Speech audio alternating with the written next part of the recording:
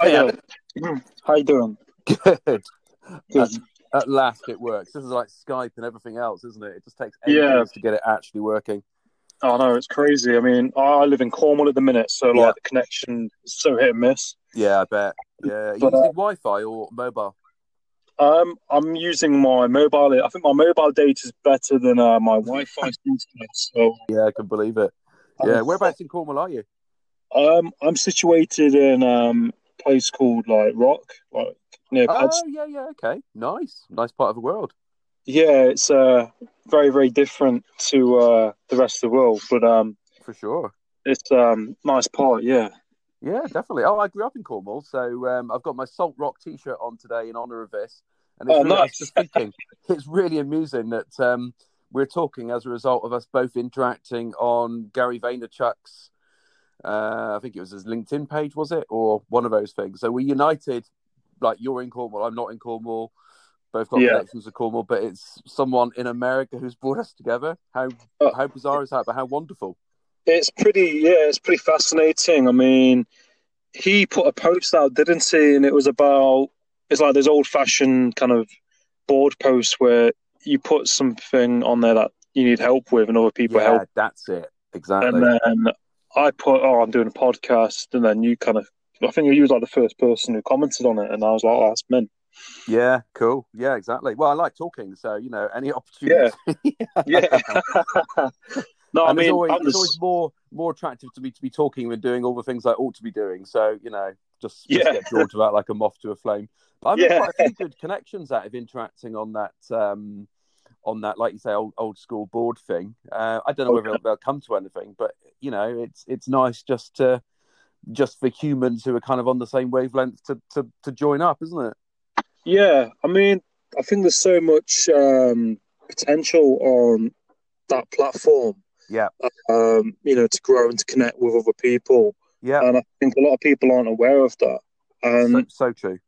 I've only just recently kind of, found my feet on it.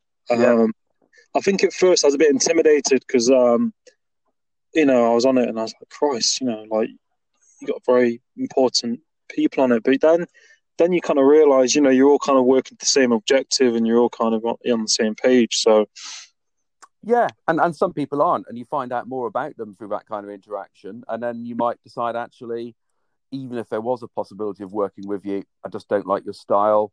I don't like the culture that you're very likely to have around with you. So you kind of gain intelligence that you can base decisions on around all of that.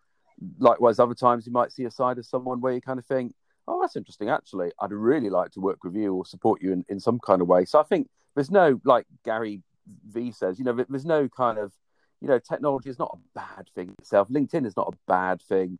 All these people, like, I'm conscious I'm kind of channeling him again. All these people complaining that, LinkedIn is becoming like Facebook. Well, it's because it's got people on it, and now the platform it's becoming mhm, more flexible to what people want to share. If you don't mhm. like it, if you don't like my cat picture, well, go away. If that offends you so much, I'm probably not going to like you as a person.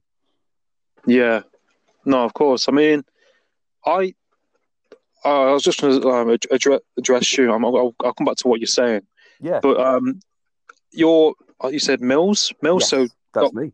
Doctor Million Mills, right? Or Well, just Mills? yeah, no, yeah, okay. Only my mum really knows me by some of those weird Cornish names. Yeah, but I So, just address you as Mills. yeah, That's please, that fine. would be Okay, awesome. that's fine.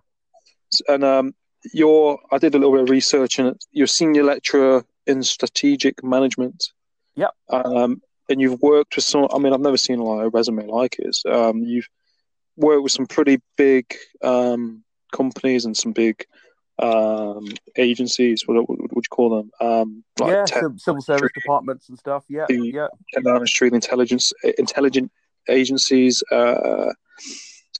The Governor of the Bank of England, House of Parliament, the Royal Household. Like how did you kind of become a part of working within those people and yeah. That's a good question, and not many people ask that. I mean, I think quite often people assume, wow, you must have come from a particular background, and then you went to a particular university, you studied a particular topic, you got a particular degree, and then someone tapped you on the shoulder and said, come and do this stuff, and then you just kind of magically ended up doing all this stuff, and it was all really highly paid.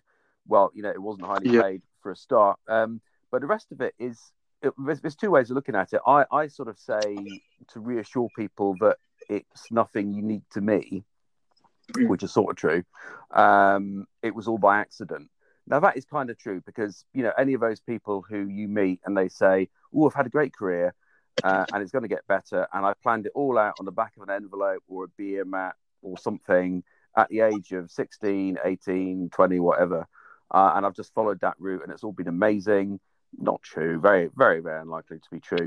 So, all my experience, exposure, I suppose to some degree expertise that I've picked up has sort of been by accident, in the sense it wasn't planned. But now that I kind of look back on it and also look forward to what I want to do going into the future, it was mainly possible because I could just talk to people and build relationships with folk, and then go from that to listening, doing an awful lot of listening rather than being an academic type character who just had a lot of thoughts and people should listen to them. I'm pretty sure I can help you. I don't know how yet, but let me find out more about your problem.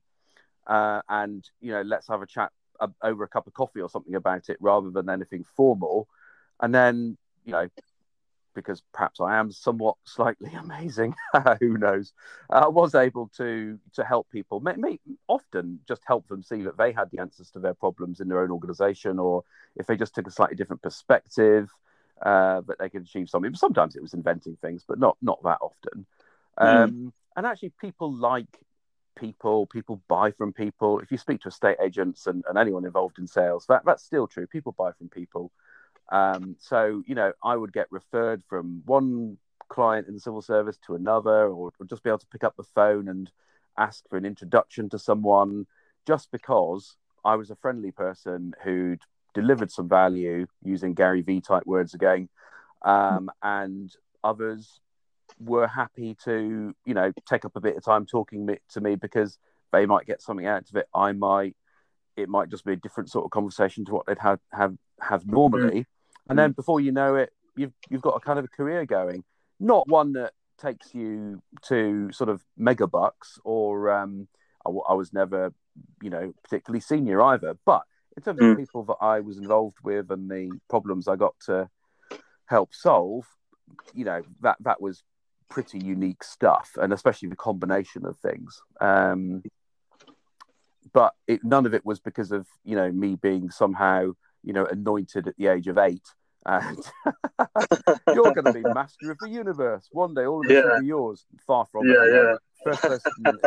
First person in my family to go to university, first person to join the civil service, first person to go through the military. All that stuff is true, but kind of irrelevant. Need to come from a particular background to do quite well. It can be very, very challenging if you're from certain backgrounds, no doubt about it. I don't want to come across as entitled and privileged and say anybody can be, whatever they want to be. There are obstacles for lots of folk out there, but an awful lot of people also are held back by how they think society works rather than how it actually works. And that's maybe something that strikes a chord with, what you're doing with life coaching and developing your consultancy into future. Yeah, no, completely. And I think a lot of people kind of have like a false image on the world. Like they think the world it's like painting a canvas, isn't it? People, like you said, how they think and how they behave based on previous experiences and thoughts they've taken from certain situations that might not be good enough, or based on where you're from, or how you might look, how you might sound, totally.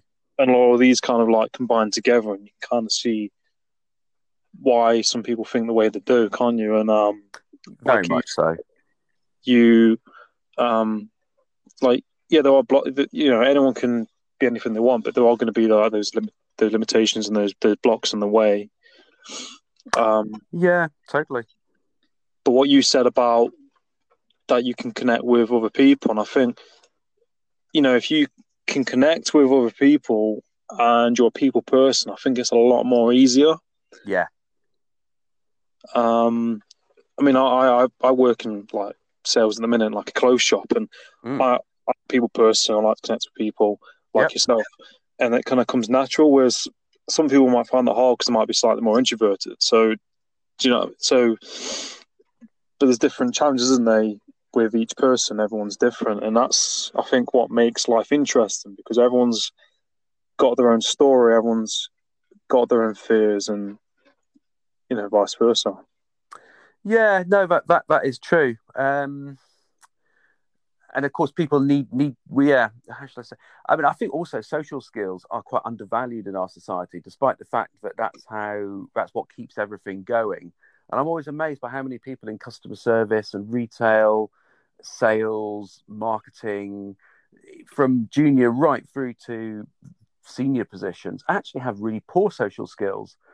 And I'm always kind of amazed about that, because maybe I'm overhearing a conversation between, a manager and a junior member of staff in a coffee shop or something. And I'm kind of thinking, that's so not the way to be talking to that person. That's totally kind of demoralizing, dispiriting, just wrong.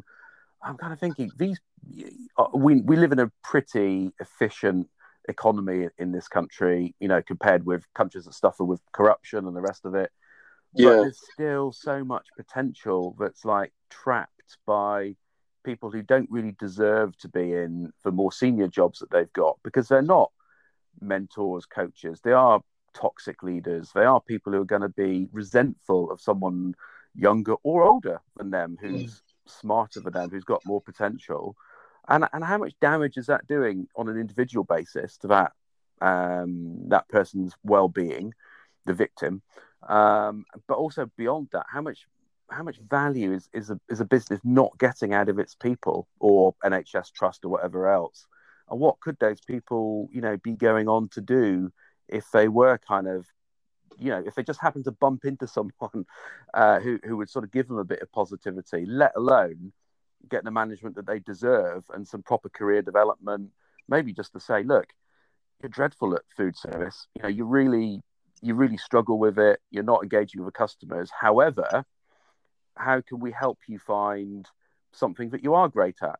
And whether you're a small shop or a massive chain, anyone can find time to have conversations like that with people. But it just doesn't cross the conscience, if you like, of a lot of managers, which I find unbelievable. But then again, we've promoted the wrong sort of people into management positions. So, I guess we shouldn't be that surprised. Yeah, well, like you said, with businesses and corporations today, like the majority of them are very much like what you just said. And they're quite like, not, you got these narcissistic characters who are ruthless. It's a bit like the Wolf of Wall Street, that movie. Yep. It's like, very much, it's a big massive business, and the world's a big system. It's kind of a bit outdated and needs to be looked at, reframed how they go about things and their employees. Instead of like, it's targets. Yep.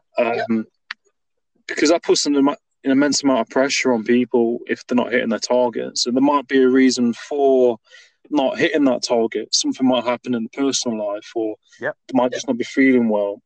And like what you said, like, what I've heard Gary Vee talk about in his videos is that these high up people of these corporations and these managers, they lack empathy. Yeah, totally.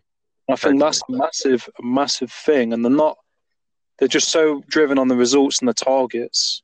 And a lot of this, I think, comes down to school. You're given, targets and percentages at school. Even from like an early age, you're being like spoon fed. You need to get your targets. And that's just how the world works, isn't it? But if these corporations and these managers can like step aside and go, well, how can I help you with your work? Or, like you said, how can we, instead of a boss saying, oh, you've not got your targets today, why is that? Yep. To, oh, you've not got your targets today, is there something wrong? It's just, makes that pressure just kind of diminish, doesn't it? If someone talks to you that way. Yeah, totally. And the other side of it is, does anyone reflect on whether the targets are sensible? Are they even achievable? Do they still mean anything? Do they annoy, customers if people are trying to make targets more than not making them? I mean, one of the great things I think of the current era is there are so many podcasts available where you can hear some rubbish, but some inspirational, Yeah. especially startup founders. So I was listening to one the other day. I'm afraid the name of the company eludes me, but I'll dig it up and provide it later. Yeah, of Anyway, course. the co-founder of this company was being interviewed, and she was talking about how they were doing really well. They were in the marketing space, so they've got lots and lots of customers, and they had a range of different types of work coming in. But she was really, really aware that an awful lot of the work that they were doing, so they were more than hitting their targets, like by 100 or 200% over in Oh terms of wow. income. So that is just a position we'd all love to be in. Mm. But the great thing about being privately owned, another Gary Vee favorite topic to harp on about, is you can actually choose which work you do going forward. So she knew, because she cares about her staff, she's got that empathy you're talking about there, Adam, Yeah. that her staff was suffering, they were super busy, and so on and so forth. And a lot of them were doing work they didn't really want to do. It brought in cash. It wasn't work that they wanted to do. And so she took a decision, actually, they were going to let a few clients go that were providing them certain types of work, because it then freed up the staff to be more creative. So they then gave better value to the pitches and the work they were doing for other clients. And, although it's kind of flies in the face of conventional wisdom to turn down money, especially in the early years of a business going, actually it wasn't doing them any good. It was increasing volume, increasing profitability, but it was kind of at the same time, chopping away at what made them different as an agency. So I just think that way of thinking about things, which won't work for all industries and certainly won't work for all business owners, I suppose. But I really like that type of approach, and I think that's how it should be. And I have a sneaking feeling that the companies that are doing well in the next 5 or 10 years, as the economy continues to change, will be ones that begin to look after their people like that. Mm. Yeah. But I could be wrong. I think I've seen that a lot in businesses and some brands, like in brand companies. I'm into my clothes, and there's some brands that I used to buy. Yeah. And, I don't bother buying them anymore because the prices have shot up, and I'm just thinking you don't care about the people, the people buying your product. You're just so focused on, they've created something like, clothing brand. They've kind of had mid-range prices, and then they've become popular, and they think, oh, let's whack the prices up to an extra high amount, and then I think that, okay, I understand if you're more popular, you need to raise the prices, but some companies can completely lose sight of their product and their people who buy it and their whole ethos. They just become kind of focused on, the money aspect of things and how much money they're going to make. Yeah, I'm sure you're right, and I think it's pretty unethical, really, isn't it? Sort of hook people into a brand, a lifestyle, etc. I don't know whether it's just restricted to young people. I suspect not. And then when you've got their attention, when you've got their commitment, when you've got a third of their wardrobe or whatever, you then just arbitrarily hike your profit by X amount every year or every quarter. I mean, it doesn't seem right. And I would have thought you're not going to get away with that for very long. I think there is a lot of pressure now from consumers that we all know companies have got to make profit. If we run a company, we all want to be making a lot of profit. But if you're Gucci and you're charging an extra X or Y percent for a good, that's one thing. Because what Gucci aren't doing is sort of saying, okay, so this handbag was, I don't know, £1,500 last year. Next year, just because we say so, it's going to be 2,500. Because even though their clients are either really wealthy or they save up and they're really, really loyal to the brand, they wouldn't treat them like that. Yeah. even if they could get away with it, they just wouldn't do it. And that's the other thing, and that's what I like about certainly the work I do with the military is it's that recognition that you're being judged for what you don't, for not doing what you can get away with, even if no one is looking. So your conduct as a brand, as an individual, I think, is really important. That even if you could get away with something, someone's left £500 sticking out of an ATM machine. There's no cameras around. I could just steal that or put a scarf over my head and grab it and run off with it. We're not going to do it. Similarly, the brand, X, of the moment, athleisure brand or gym brand or whatever. Try not to say brand names that may or may not be relevant. Okay, so they can now double the cost of the price of their items. Where the cost is probably coming down as their volume orders increase. Just don't do it. It's just not. It's not nice. I don't know. Life isn't all about nice, but I don't know. I think people do want to be treated nicely, and I think this stuff will correct itself. I think, and I think if you can, if you're so focused on the product, you can kind of lose sight of on the price and the money.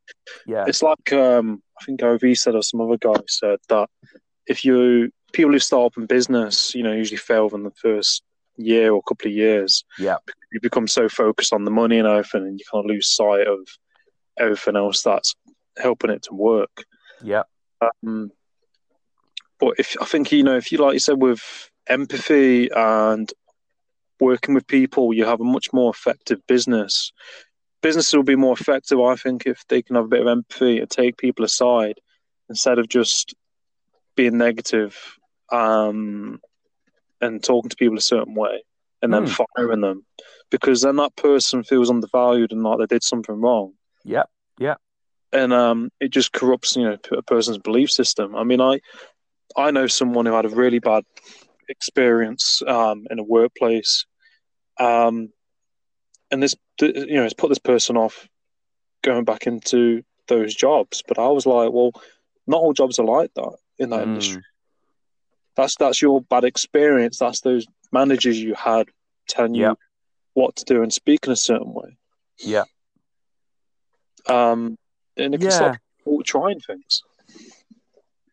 Yeah, I mean, I think the problem with bouncing back after something like that, which can really do a huge amount of damage, is you're still not totally sure that a new company will be any different or a new employer will be any different. Because, and I know it goes both ways. When you go for interview as a candidate, you don't know what the business is really like. And to be honest, the people interviewing you don't really find out what you're about either. They find out you can do an interview well or passably in a presentation and maybe go around the office and say hi to people. But beyond that, it's still a bit of a gamble. And you too are gambling. Unless you've got some trusted person inside the business who'll give you the unvarnished truth about how things really are, bad and good, or bad or good, you're actually totally taking a gamble. So I mean, I do sympathise with your friend about that. Yeah. I mean, I think in future things like Glassdoor, as they become more trusted, get more data into them, probably LinkedIn will have a role to play in this in future, where you get more transparency about what the culture, the conditions, the expectations are in an employer, above and beyond the job description and the usual, mindless, empty commitments to, personal development and looking after our people. Our people are our most important resource. You'll get this day, many holidays, this many hours at work. And then the reality is you've got some kind of toxic, aggressive boss who makes you work, more hours than you're contracted to. You don't feel able to take the holiday time and so on and so forth. So I think if we could find a way of getting more people to share information safely about what a business is really like, it would be great, because if it's publicly listed or if it's otherwise got non-executive directors or something, they will have to act on that, or should act on that information.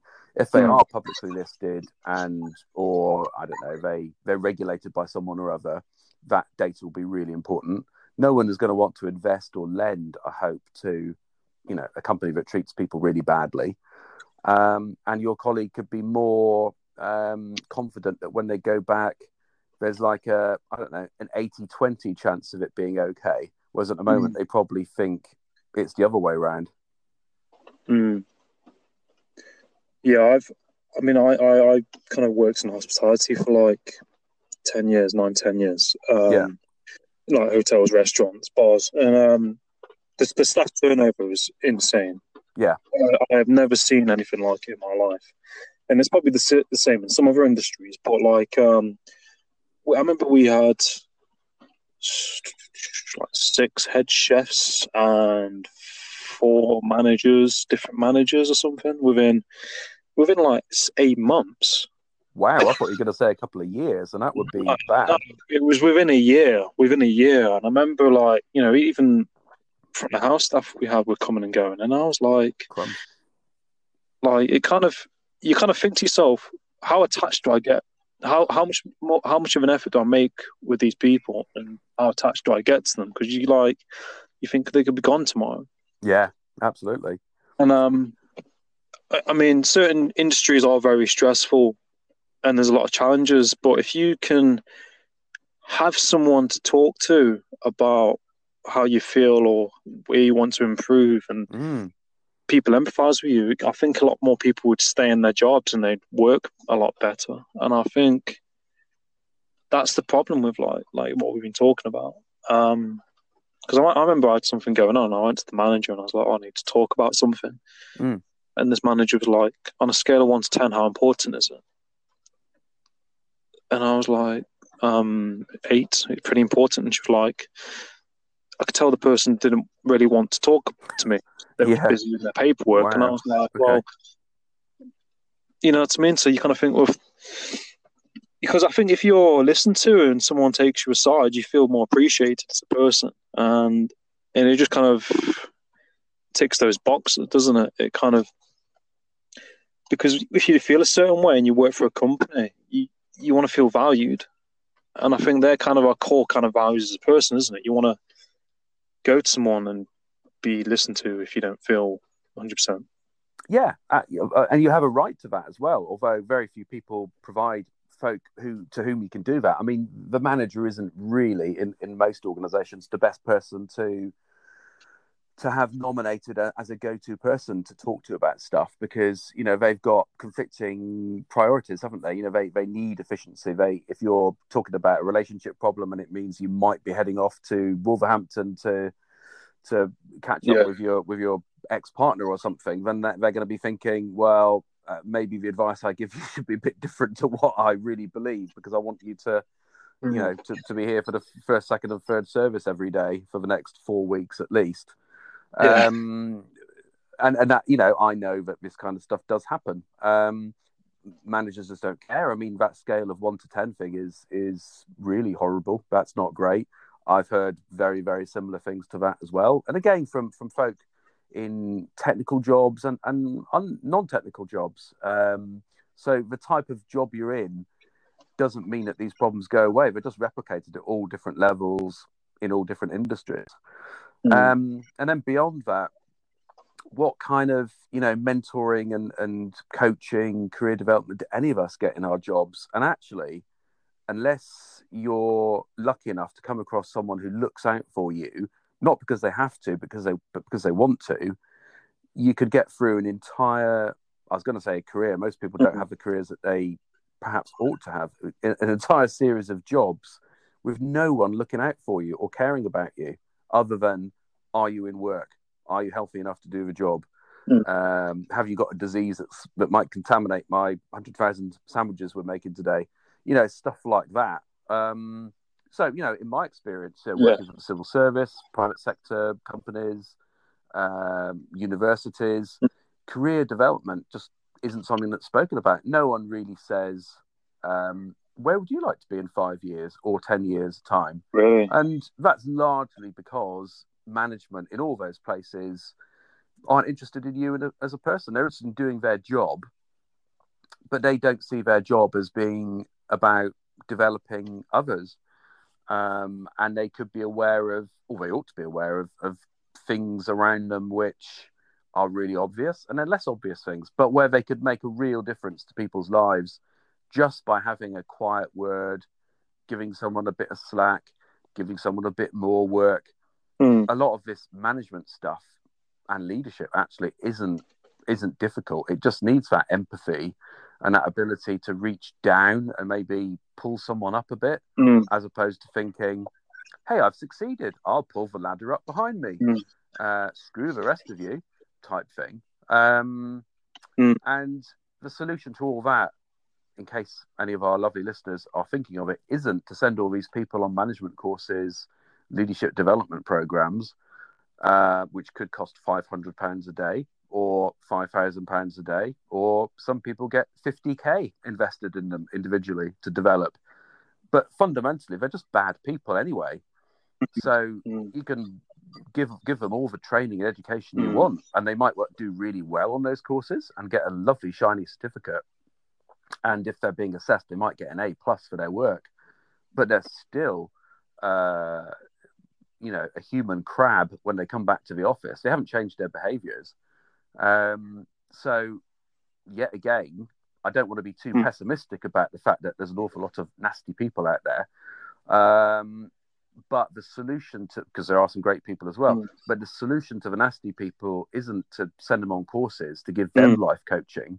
It's really to show them up for what they are, but sort of say, and look, there's all these other people who deserve to be in that sort of position. How can we give them programs of support, education, confidence building, communication skills to get them into the boardroom, them into middle management, them into first line management, second line management, because there is so much potential out there. And I really like watching programs like Undercover Boss, the American ones. Yeah, they are great. They're a bit sort of over-scripted and overproduced and the rest of it. But you've got people, and, for years, they've maybe not spoken to anyone from head office. And someone comes from head office to see them, just to wander around, and they're sort of in tears. And it's like, this is the bare minimum people should expect, is like a boss walking about talking to them, because it's well known that walking around and talking to people is a really good way of seeing things and, just being approachable, being visible. Why don't people do that? You're talking there about your manager in food service who was, stuck in the office with paperwork. With management, you don't sort of lose the ability to walk and talk to people. But the targets set on them, I presume, are about getting all their paperwork squared away and all the figures filed. So that becomes the priority. But actually, maybe some of that data entry could be done by someone else. Does it all need to be done? Can it be automated? Is there a better way? So it frees up that manager to manage as opposed to do administration. Yeah, of course. No, you're completely right. I think that's kind of, how businesses should be, shouldn't they? There should be somebody, someone can talk to. There should be a platform or system in place rather than just being like, but there isn't. Why isn't this right? But I think, no, exactly. But I think one of the things that kind of kept me going there, because the owner of the place where I worked, he, David Richards, he, I think he was one of the high up chairmen of Aston Martin. He's high up in F1 and all that. He owned the place, and he would come in, and he's done really well for himself, and he knew your name, he talked to you, how's things, and how you getting on, and I was like, this guy, he owns this place, he's done really well, and he's a really nice guy, and it kind of gives you faith in people, and I think it kind of it keeps you going. It makes you want to be there if the CEO or the owner of the company comes in and he's taking an interest in you, and it makes all the other stuff, like all the other stuff doesn't matter. You know what I mean? Like, you don't feel you feel worthy to, to be in a place if and that's the such owner a respects you, powerful and sort of string to the bow of people like that. Yeah. But they don't realise that they could make things better, make things easier for their staff, but also themselves if they did that kind of stuff. And I think that goes all the way down to, junior managers and all as well, that if they just came out of their office and wandered around, lent a hand with things, bought everybody a Krispy Kreme donut or whatever, it would, the rewards are so great from tiny, tiny actions. And I just, I wrestle with trying to empathize with people who don't empathize with this kind of stuff. And, if I'm in workplaces or I'm out, eating somewhere or visiting someone in an office and I see stuff going on, I really do struggle to see why people need to be not doing the important things, which, as we've just said, are really, really quite basic. Being there to speak to, being there to comfort someone who's really upset. How could you walk past? And I've seen that in places I've worked, and I've seen that in places I've visited as a customer. Where fellow customers care more for someone who's upset than staff members. It's like, what's going on there? I mean, that's just outrageous. But at the moment, there's no feedback loop to punish. Let's just say, on the bad side, to punish the brand, the local manager, the franchisee, the deputy manager, whatever. It just carries on. Yeah, people moan about it on Twitter. It might get picked up if you're lucky, but the chances are, nothing will change. I think it's that power aspect, and I think it goes back to probably quite a few years back. Is it people saying the business in the 80s and stuff? It's quite a ruthless time. The stock exchange and that kind of forceful approach, and I think that's kind of what people feed on to get them to the top. And I mean, there's a lot of successful business people out there. I like watching The Apprentice.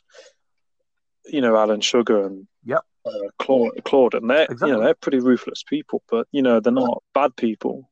And it's that balance, isn't it? It's being professional in what you're doing, and then being able to relate to people and things. And I think that's a lot of the things that I've learned on courses and doing coaching and different things. And I'm sure you're the same. You do these courses, and you think this should be taught in schools. But also, there's no magic to it, is there? I mean, I know that these sort of courses do give you some very, very valuable skills. But what they're most giving you, I think, and I'm sure you'll tell me if I'm wrong, is the confidence that your own way of engaging with people is fine, and here's some extra bits of hints and tips about what not to say and how to help and tools to transfer to people. But basically, it gives you permission to talk and listen.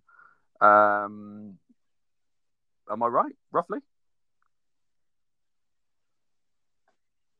Because it also they can't train you how to talk to people or how to listen. No, of course. So although everyone has got a mouth and everyone's got ears and the rest of it, it's the way in which your values help you guide someone to what they want to achieve, as opposed to impose what you think they should want to achieve, and so on and so forth.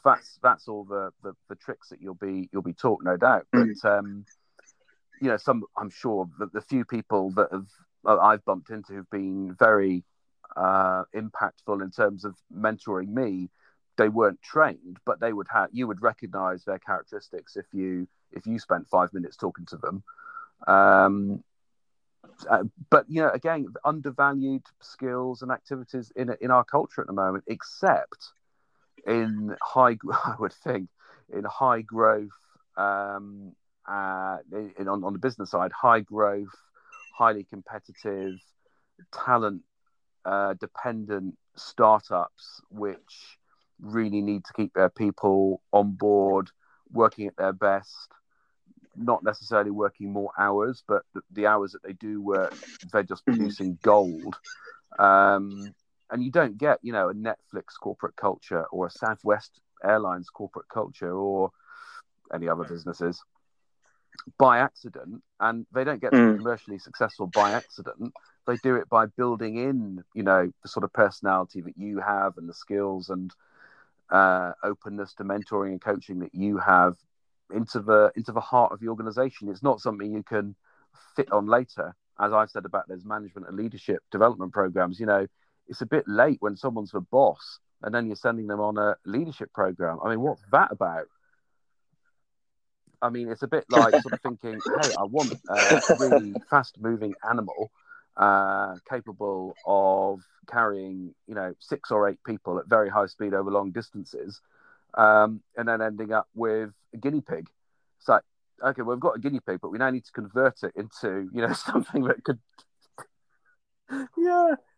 Whereas if you designed the back camel the first time around, it would have been much better. So I think a lot of it's sticking, what I would think is fair to describe. There's a lot of sticking plaster stuff that's done to senior managers and leaders in our organizations in this country and probably everywhere. It's too late. They're already fully evolved. They already think they're great. They've nothing really to learn. That's why it's called a development program, because they're already amazing. They're just going to go to be, a bit more amazing.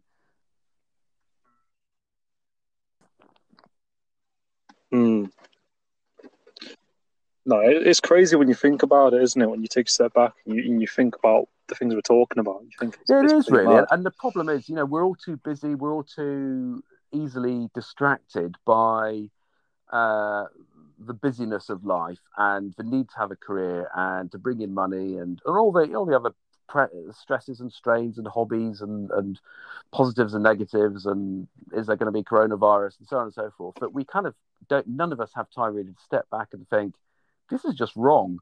And of course, in itself, we're not all going to go off grid and live in a log cabin in Montana or something. That's not the option either.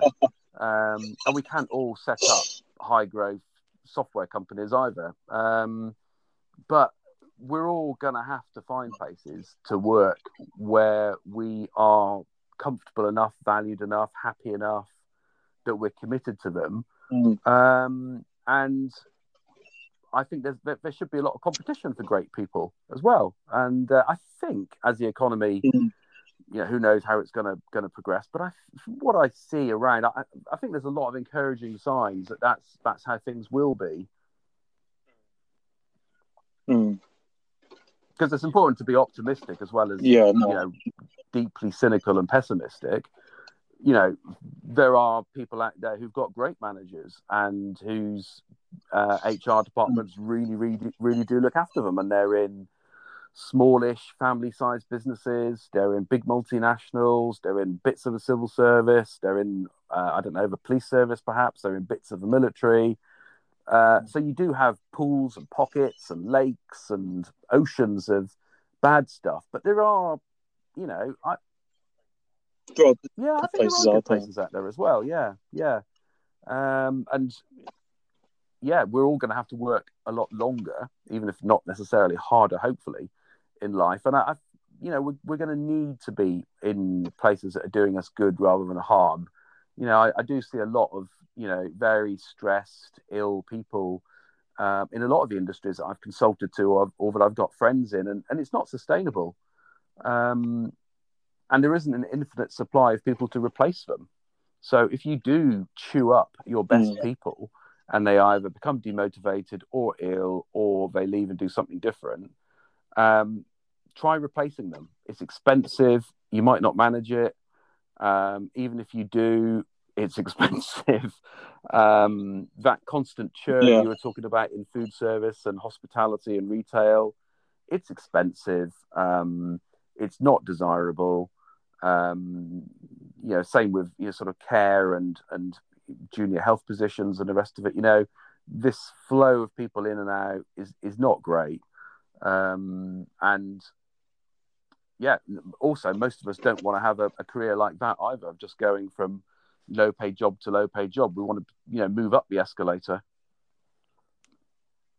No, that's completely true.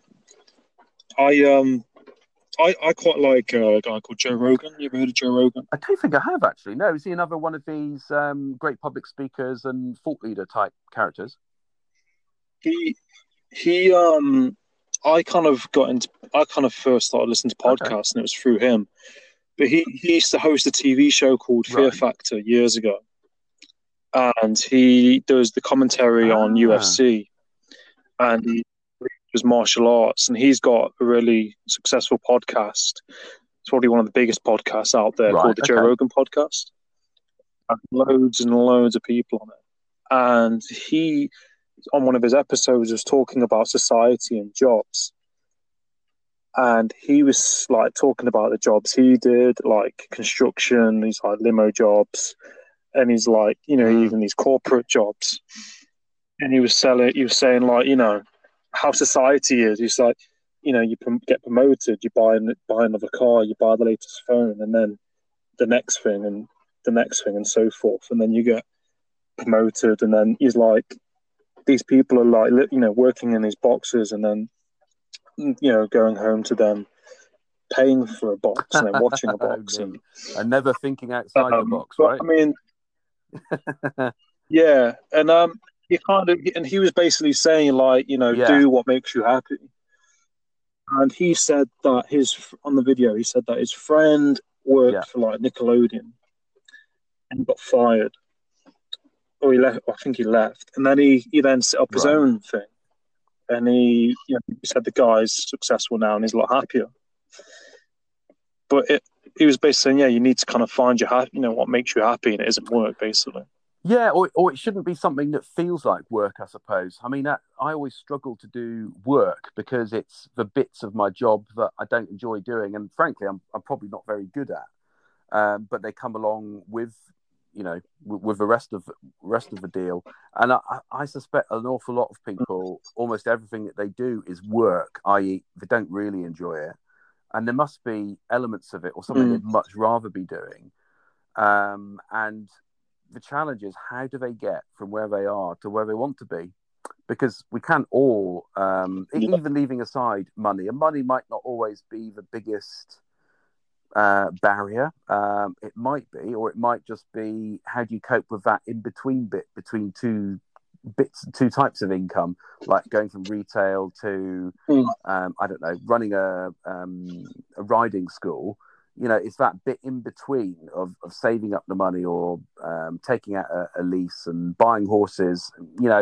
How do you sort that gap? And there might be all sorts of creative ways to do it, but it's going to take a while. But it at least would be a plan. But how do we get people to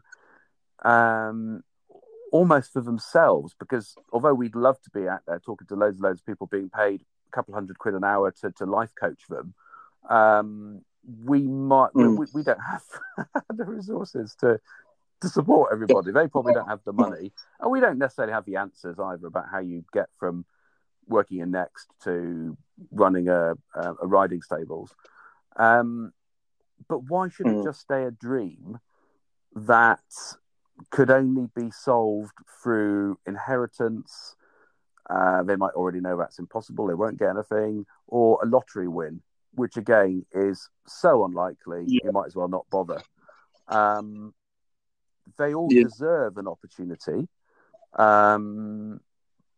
How do they go about doing it? And I don't know the answer to that.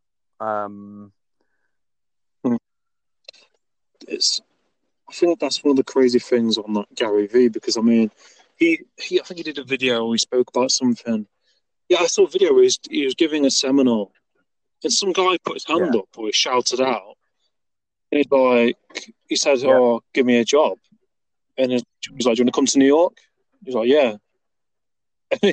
And this guy gave him a high five on stage, and I think he left his job and sold everything he owned, and then Gary Vee gave him a chance to prove himself in his company. So, but I mean, like I said, those are just kind of right place, exactly. right time, isn't it? Sometimes it's very, very, very lucky to be in that situation. Yeah, and of course, wow, that person had to pay, somewhere between $100 and $500 for the ticket as well to get to the venue, to get time off to the venue, and so on and so forth. So there's a lot of, yeah, I mean, they're the more privileged folk, I guess, than someone who calls into the Ask Gary Vee show, who literally could be from, some rural village somewhere with, no chance of attending any of his events ever of getting in front of him. But yeah, it does happen. But I think people need more than just luck or hope or thinking, the government's going to fix it, or I don't know, the fairy godmother's going to fix it is as likely. But I also wouldn't be patronising. I think that's a really difficult, a really important thing to avoid, is being patronising about saying to people, hey, what's stopping you going from working in retail to running a riding stables or becoming a plumber or something? Because actually, it's quite likely there's a lot of stuff. And some of it might be real and overcomeable. Some of it might not be. But then it might be, actually, that person could, if they just got the chance to share information with someone, they might say, okay, so, plumbing is out for you, but what about? And then some other bizarre thing that's sort of a bit similar, but a person thinks, I didn't even know that job existed. And then, that could be the making of them. That could be their thing.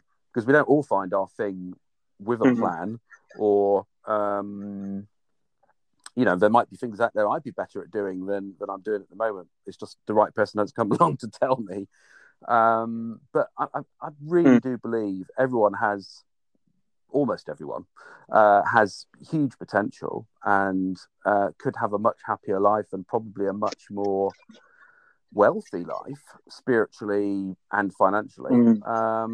It's just how they get from here to there when they're trapped by the daily grind, circumstance, psychology, bad background, good background, where they think they have to do certain things. I mean, it's really complex. It is really complex. And, I guess, if you twist my arm and say, well, come up with one slightly positive solution, and I think, okay, so the option might be for people doing life coaching to donate a small amount of their time just randomly to people they bump into, perhaps, and who seem to have a bit of a spark about them.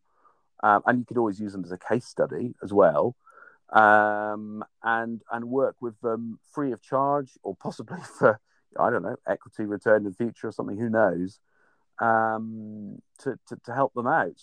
I just don't see any other way in which an individual behind the counter is going to, change their life really without a bit of external input.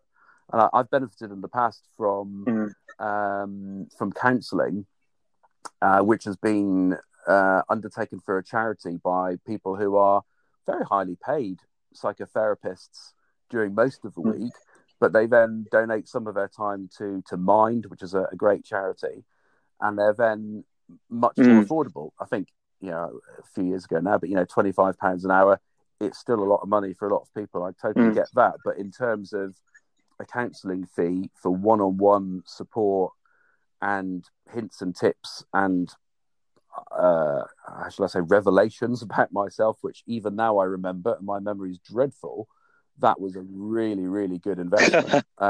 So like an equivalent of that sort of thing, but in your vocation might be a way of slightly more people getting a chance to, I don't know, it's almost like clearing their vision or something, isn't it, Alan? It's you don't have the answer, but you can help them find their answer.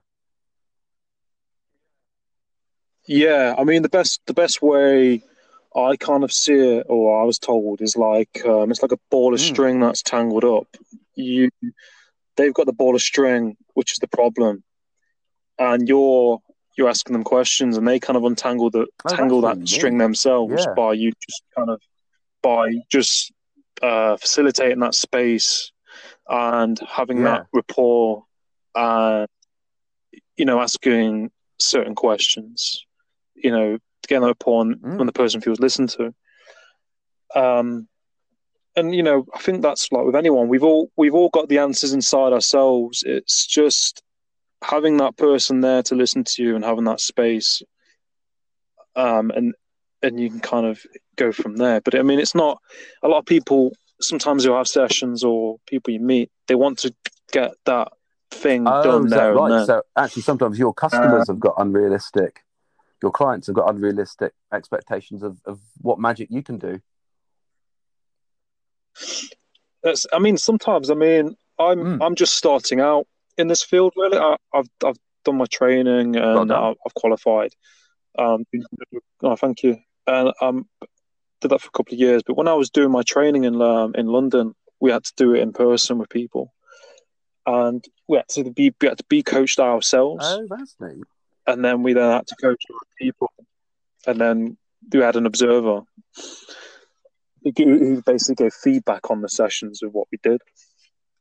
But sometimes when you had to bring a problem or something to the table, and sometimes you kind of thought, oh, I want to get this done there and then, but you might have to have 6 sessions to then kind of work through whatever it is that's going on. It depends what it is, and everyone's different. But what you were saying with like that kind of service in the world today, it is pretty expensive. I've looked at some people's websites and I'm like, Christ, I've seen those as well. Yeah, and it's difficult really to know how you'd get that value back, isn't it? Yeah, and I think the best thing to do, I think, is to you invest in yourself. It's kind of priceless. But I think some people do charge quite a lot. I mean, I've done most of my sessions with people for free.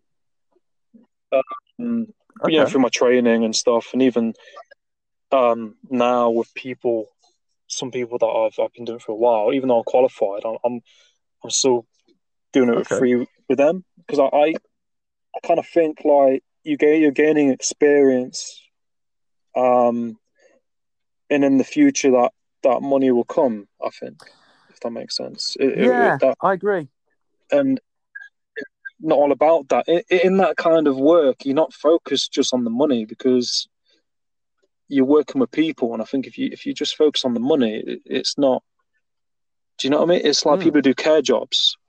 I take my hat off to people who do these care jobs, but you can't be in it just for the money for that work. No, because there's other ways of earning minimum wage. It's hard. And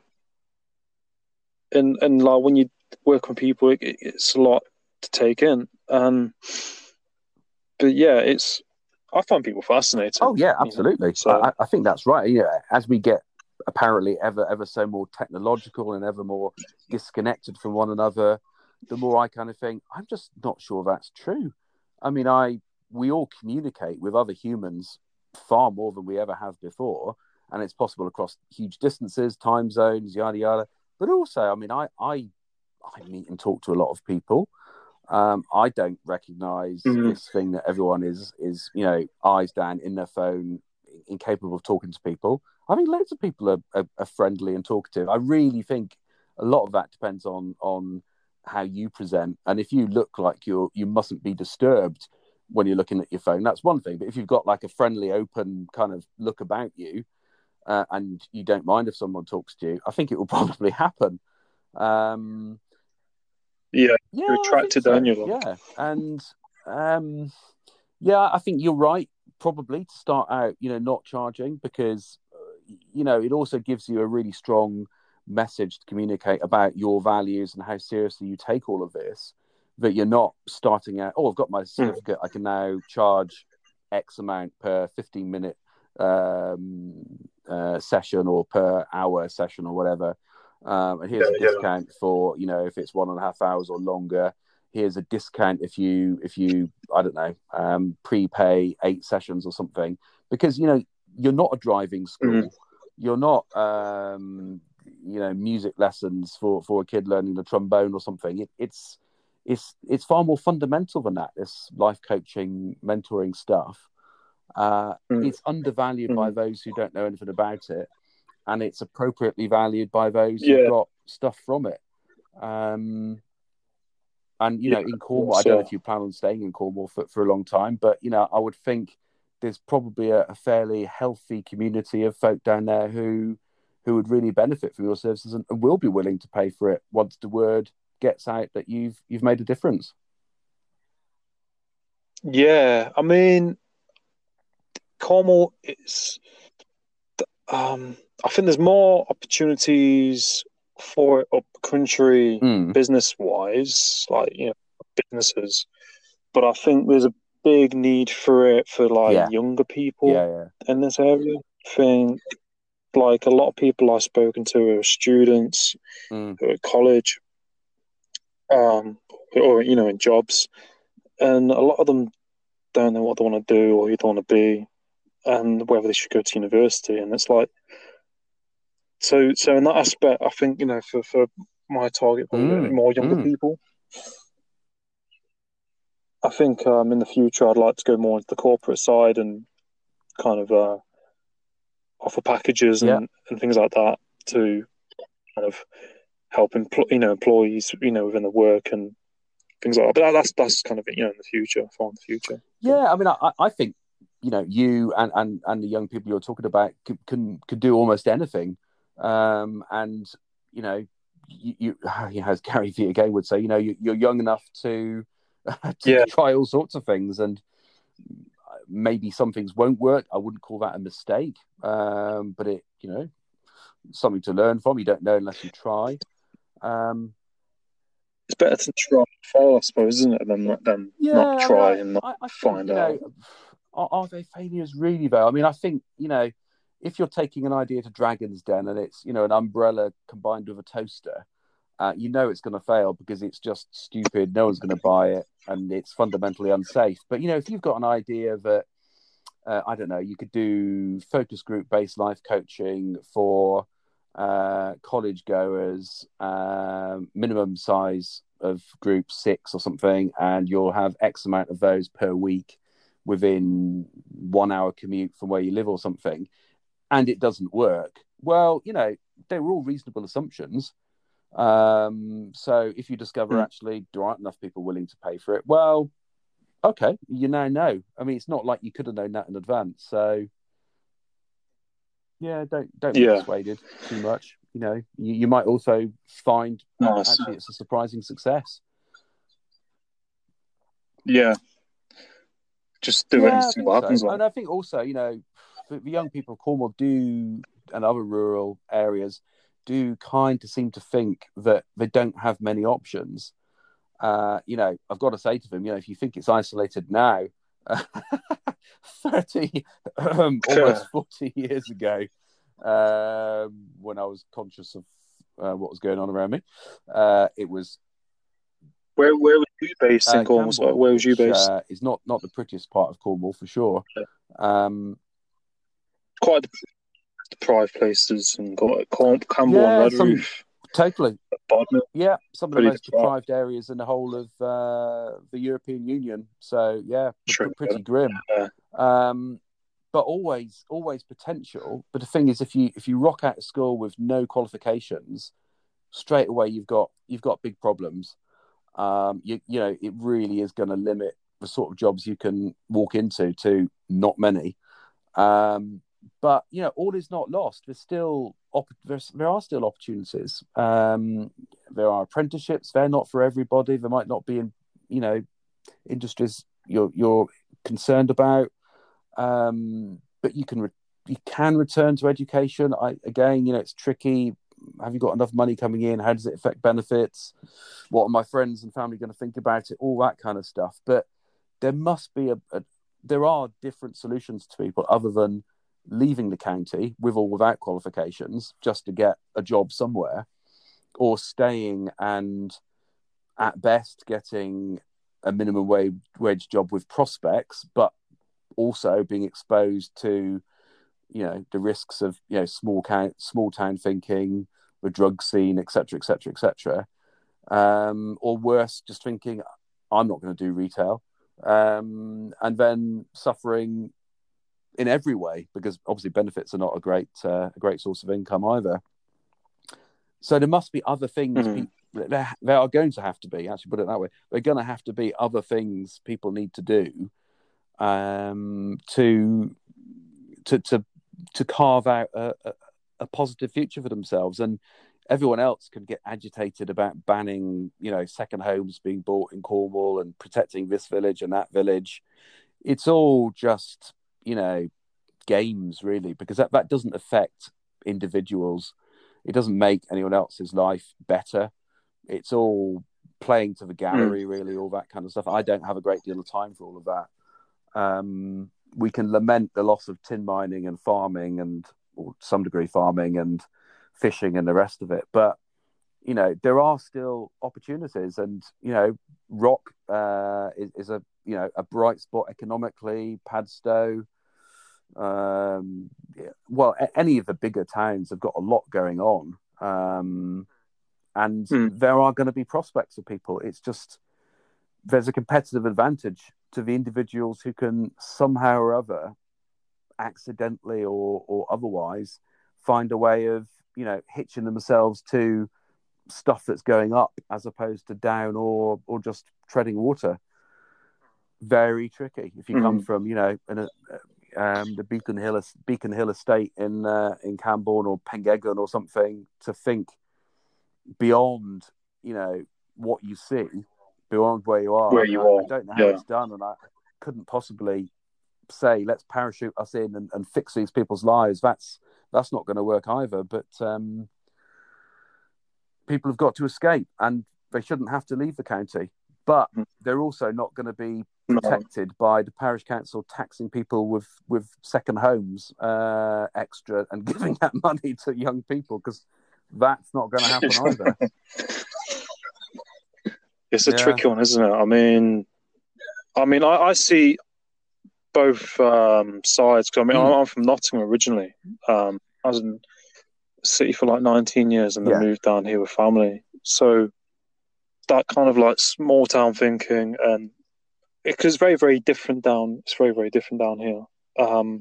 Whereas I don't get caught up in all that. I just always keep myself to myself, do my job, And I think, like you said, if you're from down this way, or there's small village thinking everywhere, isn't there? But dead right. A lot of people probably don't do things, or they think a certain way based around the people they're surrounded by. And I think, like you said, with Camborne and Bodmin and some of these areas, even up country, you're in that place and you kind of, it's probably easy for people to think, oh, this is it, this is me. That's true. And then it's like, oh, this sort of job isn't for me. Education isn't for me. My family have never done education. If I was being bold about it, it'd be like, maybe everything is wrong. Just because, look at all the people who are doing education. Is there anything, what's the golden thread that's great about all of them? And the answer is nothing. They're just getting on and doing it. If you don't like certificates, you don't like qualifications, you don't like study, okay, but how else are you going to have a future? No one is going to bring you a better future. You're going to have to make it happen. You might not need to fight for it. And that's where, the confidence of middle-class people who go to private schools and so on really makes their life just so easy, because some of them aren't naturally intelligent, but they don't have much in the way of disbelief. They're really, really confident in themselves. And that counts for a lot in our society. Wrongly, obviously, because a lot of them are just, bags of air. But they are not going to get called out for a very long time. So they just sail through life believing they can do almost anything, and do well. Now, I don't think the rest of us should copy them, but we should know that's how the world works, and that other people have an equal or greater right to those people's lifestyles and careers, because they do actually maybe have natural talent, or they've struggled, or they've come into this after doing something else. And I'm all about, where can people find ways of outpacing people like that who've just been told forever, you're going to be great. And a lot of kids haven't been told ever they've been great. They may not even have been told by an adult in their lives that they're loved. And, you then want them to become, really successful in life. That's really tricky. they've they are Mm. probably struggling to get through the day, or if they don't realise they're significantly underachieving what they could. But none of us would do any better in their place. But the more ladders, ropes, escalators we can drop down, so that people who at least want to, reach out and try and get on that bottom rung of a ladder or bottom step of the escalator, the better. But, it's not going to come from the government, very unlikely. It's not going to come from the job centre. It's probably not going to come from the Salvation Army. It's probably going to come from people just making these ladders themselves, maybe. Or just being lucky, bumping into you or someone positive in a shop, or bumping into the parish priest who happens to say, "Oh, I met someone, and his dad is, looking for apprentices to do X, Y, and Z." It's all chance stuff, but Connections. people need to find a way of being the ones who are up for being exposed to those chances, really. But if you're in a bedroom, you're on your 8th or 10th toke of weed that day, and no one in your family has had a job for 1 or 2 generations, and the weather's bad, and X and Y and Z, that's a lot of things in your way. And I'm certainly not judging people who, find it difficult or impossible to escape that. It is difficult, and I think I like these kind of people on TED Talks, or these people who are speakers, and half of these people who are successful, they've come from hard times. Like Oprah Winfrey, she went from Good point. and lots of people out there who've gone through a lot of shit. And I think it's like what you choose to do with it. I think as soon as someone becomes a victim, then you've thrown all your energy out the window. Yeah, that's a good point. If turn the life around, there's a lot of people out there who turn the lives around. And I used to hang around with people or live near people where I used to live in Nottingham, and they, I play football in the park, and there was some rough areas around there, and some people I used to know, they used to go to like youth offenders, or is it called Penn, and they go in there for a couple of months, and they come out, and they'd be out, and then but that they felt safer on the inside, so that's another set of problems. So it's like a Rubik's cube in some ways, isn't it? It's like it is, and the thing is, we can't save them all, and I think you've summed up the challenges there really, really well. I mean, you're almost sort of saying that I think that there is some responsibility on the individual to try their best. They can't all be Oprah Winfrey, but they could all be inspired by Oprah Winfrey or whoever else your idol is. I don't know if Tony Hawk's came from if he's a skateboarding guy, came from a tough background or not. But loads of people do skateboarding.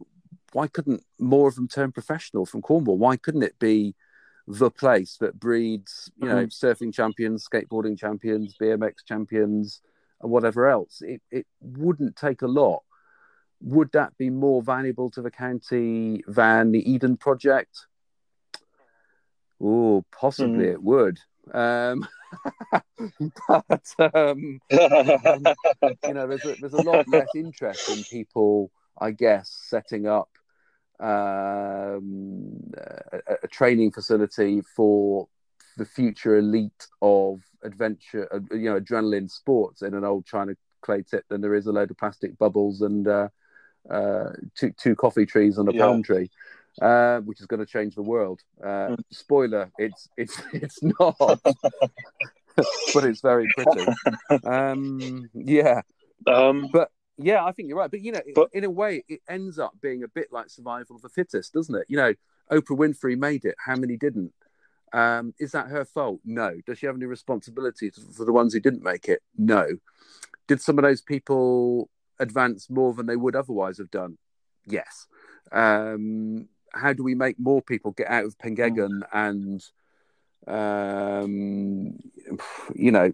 thrive at doing something? Don't know. Are a few doing it? Yes. Is there enough? No. How do we fix it? Let's not do a load of academic research about it, because that's just going to be, throwing good money after bad. But, there are solutions. There must be. But there is a way. There was a way around. I think it's, great that people like you are out there as individuals working with individuals who are the ones who want to progress. It's a shame you can't lift everyone up, but it's not your responsibility either. But obviously there's a vested interest in a way of you helping as many people as possible, because then the word gets out and more people will be drawn to you, and you'll have a really big business in future with loads and loads of associates working for you. So, this could all work out beautifully. But it's almost like with this podcast, you have to push the boat out a little bit, and it causes like a ripple effect, doesn't it? And then that knocks onto something else, and onto something else, and onto something else. And I think that's how life is, isn't it? It's like a ripple. One thing happens, another thing happens, you meet someone else. But I think to try and get that, because to try and get people who we've been talking about, who are a bit underdeprived, who are in those areas where it's hard for them to get that started. Because I think, I watched a good documentary on BBC. I don't know if you watched it, and it was what's it called? Something about success. And they did a documentary on these people who were going to university, and there were 4 different people.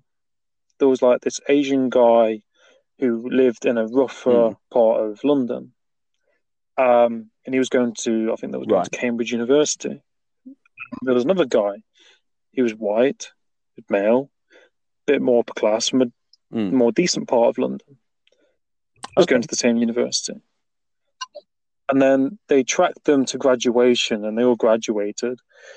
And then they followed them after graduation. And there was like the guy who was white, who was from a bit more market part of London. He was in a well-paid job, had like an internship thing. And the guy who did the same course, same university, from a different part of London, who was Asian, was still looking for work. And I don't know if you ever find this, because you work in like university as a lecturer, but I think we need to be like more open and less judgmental, and to give people a chance. It doesn't matter where you're from. Alan Sugar. He came from very rough part of London, Kansas State, and I think we kind of judge a lot. I think we kind of, doesn't matter, based on your accent or how you look. Or, no, it really shouldn't.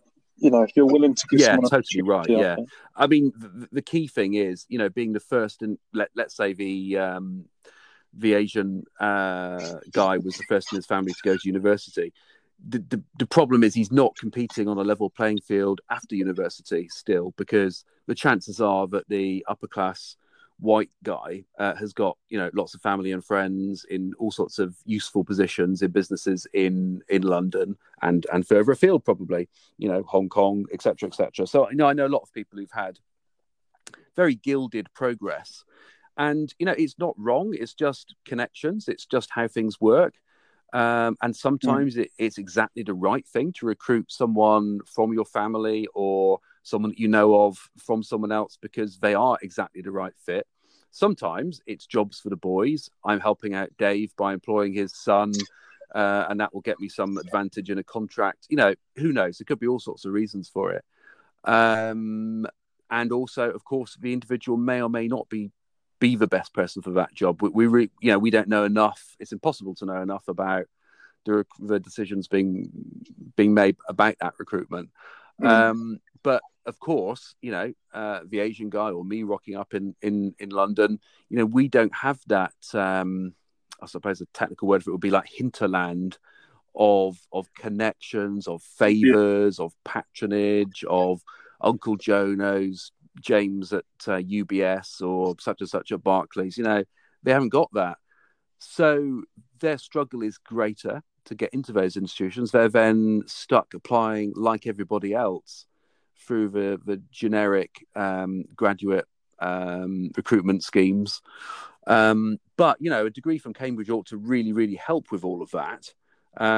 But it may be that he feels, his confidence is let down by the fact that he hasn't been snapped up straight away, because most Cambridge graduates are snapped up very, very quickly. There may well be racism at play. Who knows? A lot of things. But, overcoming inequality is complicated and messy. And, it's going to be a bit brutal, some of it, no doubt, which doesn't make it right. It's just a reflection of how society is at the moment. And also, though, I'm very aware of some very, very big employers who would absolutely look beyond background, connections, and always just go for the individual. And that's the future. No doubt about it. That is the future.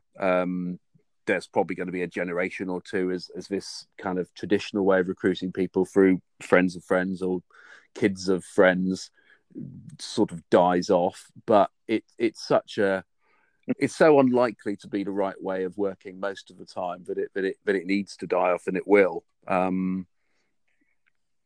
But yeah, the playing fields aren't level. They're leveler than they have been, but they're still nowhere like as level as they ought to be.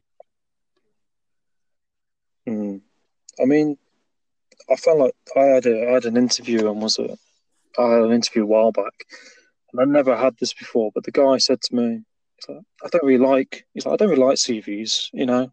Put the CV down. He's like, kind of went, oh yeah, I've looked at this stuff. Put the CV down, and then he was like, oh, tell me about yourself. And I was like, wow. I was like, that's how it kind of should be in some way. You're not just judging someone by the paper. He's like, okay, I've looked at your stuff. I don't really like CVs. Tell me about yourself. And I think, because a lot of jobs and stuff, it's all very paper structured, isn't it? It's so artificial, though. I mean, it goes back to what we were saying earlier about, a lot of CVs and interviews being great for finding out how someone is at writing a CV and presenting at an interview and presenting at the presenting stage, but it doesn't tell you anything about the individual. I mean, they try it with give us an example of when you dealt with conflict in the workplace. But, most of us are wise enough that we've got all those answers prepared anyway. So they may or may not be entirely true. Who knows? Impossible, questioning someone to know. It's basically, is it convincing or not? Yeah. And again, it tells you nothing. It's pretty, I mean, it makes you sweat a bit, though, doesn't it? If you're put on the spot by being told, tell me about yourself. I mean, you're very, very vulnerable at that moment. Yeah. Yeah. But I was going to ask a few questions about yourself and your experience with the military. Are you safe to talk about, I don't know, some things you kind of can't mention? Well, I'll let you know if that's the case. I doubt it. I mean, one of the problems dealing with people who have allegedly done loads of sensitive stuff is they do say things like, oh, I can't tell you about that. And most of the time that's utter nonsense. I mean, even if that were the case, I wouldn't be so rude as to say it in that way. There's loads of things I've been involved in where I wouldn't tell anybody if I could remember them, the full details. But the full details don't matter. The locations, I can just talk about the problem and ways of solving it. So, yeah, never be taken in by that nonsense. Yeah, no, that's fine. I just double check anyway. But I mean, I initially was going to join the army because I did public services course at college. Uniform service thing, wasn't it? Yeah, so that my tutors were in the signals for many years in sort of Northern Ireland and etc. And I kind of I really got on with them. I looked up to them, and I spoke to a lot of police officers who were ex-army, and they was like, "I'll join the army." So we did army courses with college and look at life courses with the rifles and Royal Logistics, RLC. they were all really good experiences, and yeah, the very I like how straightforward they are, how forward thinking they are, and the Yeah. level of confidence they have to go and carry out, situations that Mm. you think are impossible. But like, what role do you have in the military? Like what's your experience or Yeah, I mean, it's been experience you can talk pretty about? similar. I mean, I've only ever been a reservist, but I've worked alongside the military since my first job, which was in 1998. So that's going back a really long way. I mean, I think the key thing about the military as an employer is that it's as good and as bad as you might imagine. So, many people have an amazing career, great commanding officers. Their career development is taken very seriously. They do amazing training, get great qualifications, have great experiences in combat or otherwise, and come out of it, have probably having transformed from where their background was, where they could have left school at 16, 17, perhaps no other options in the local area, and so on and so forth. And they've really come good. And then, there are others who've had very, very different, much darker experiences. And that's got to be acknowledged. And that's more people than it ought to be. And, it is still the case that if you get a bad annual appraisal, which may be unfair, your entire future career can be either slowed down or, have a ceiling put on it. So there are some elements of military life and promotion and so on, which are really, really need a lot of attention. But in a way that also reflects wider society. There's toxic leaders outside. There's toxic leaders inside the military. There's people who stick to the rules. There's people who break the rules. There's people who get away with stuff. There's other people who don't get away. It's just, what do we expect? It's just another human structure. Yeah, it's charged with some pretty serious stuff at one end. It does lots of very expensive stuff in the middle and so on and so forth. But, it's mixed. The individuals that I deal with, and I work with a couple of hundred military personnel at any one point in time. Like I say, most of them have left school at 16, 17, no qualifications, have been commissioned to become officers, largely in the army, a few from the other services, in their possibly late 20s, more likely early to mid 30s. So they've risen through the ranks. They've had very long standing careers.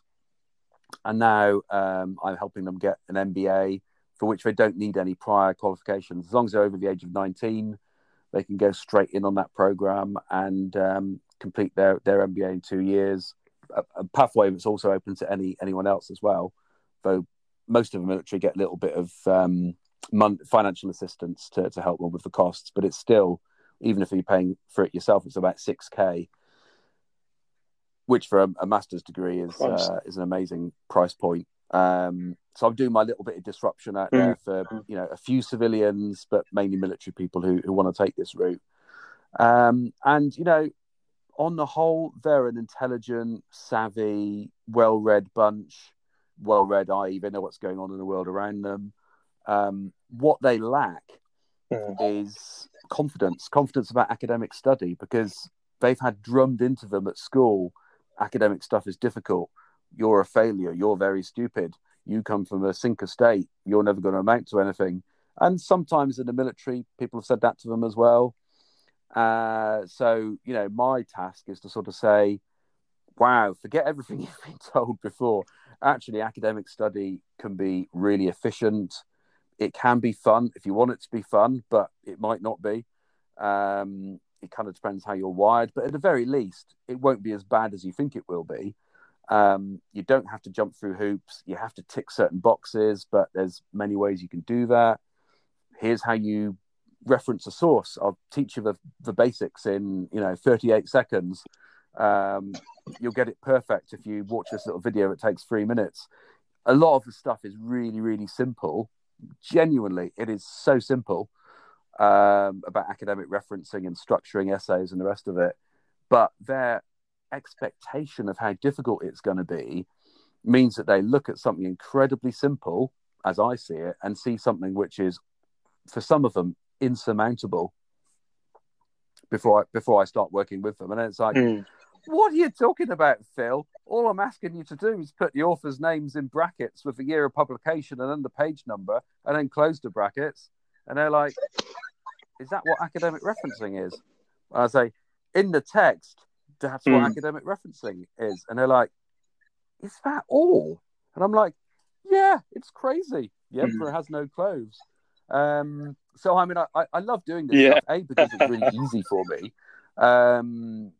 But B, because I love seeing on their faces or on their voice on the phone, them kind of light up and think, it's almost as though they've been let into some big secret. And it kind of is. Because everyone goes on about, academic writing, very, very difficult. Blah, blah, blah, blah. Can't say I, have to say the paper, the essay thinks. And I'm like, hey, it's really easy. B, make it interesting because I've got to read it and I don't want to fall asleep. And C, you can say I think and not the essay thinks. And yes, you can quote from a newspaper or a podcast or a Netflix documentary. Yes, you do need a few academic articles, but there's millions of them. So choose some interesting ones. And they're like, I didn't know you could do that. It's like, I know. If only more people spoke about it like this. But I'm only saying this because of the education I've had and that people, they didn't speak to me like that, but they communicated that sort of message. And now I'm happy to do that to the military. So, and anyone else. So I love it because, military people are very good at their trades, their crafts, their combat activities, their PT. They're going to beat me on that all day long. Not a problem. With the academic stuff, it's a real thorn in their flesh. And a lot of them are held back from great post-military careers because they don't have a degree. Well, we can fix that in 2 years and they can have some fun doing it. And then they go and tell their families, this academic stuff isn't as difficult as I thought it was. And, some of them will say, not my words, anyone can do it. And I'm like, that's victory. Yeah, that's winning right there, because actually that gets to people I could never reach directly, or the university could never reach, or probably the government could never reach and be believed. Sue or Jack or whoever is out there up in Newcastle talking to his young cousins saying, don't write off university. You could do this.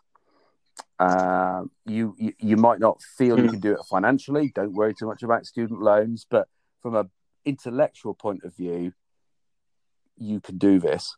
And that's going to change lives. And my part in that is very small, but I love doing that because that's pretty important to me. But also, I'm helping these people reach their true potential, because all I'm doing is sort of saying, it's crazy, really. It's easier than you think it is. And they're like, I don't believe you. And it's like, well, here's an example. And then after a couple of examples, they get it.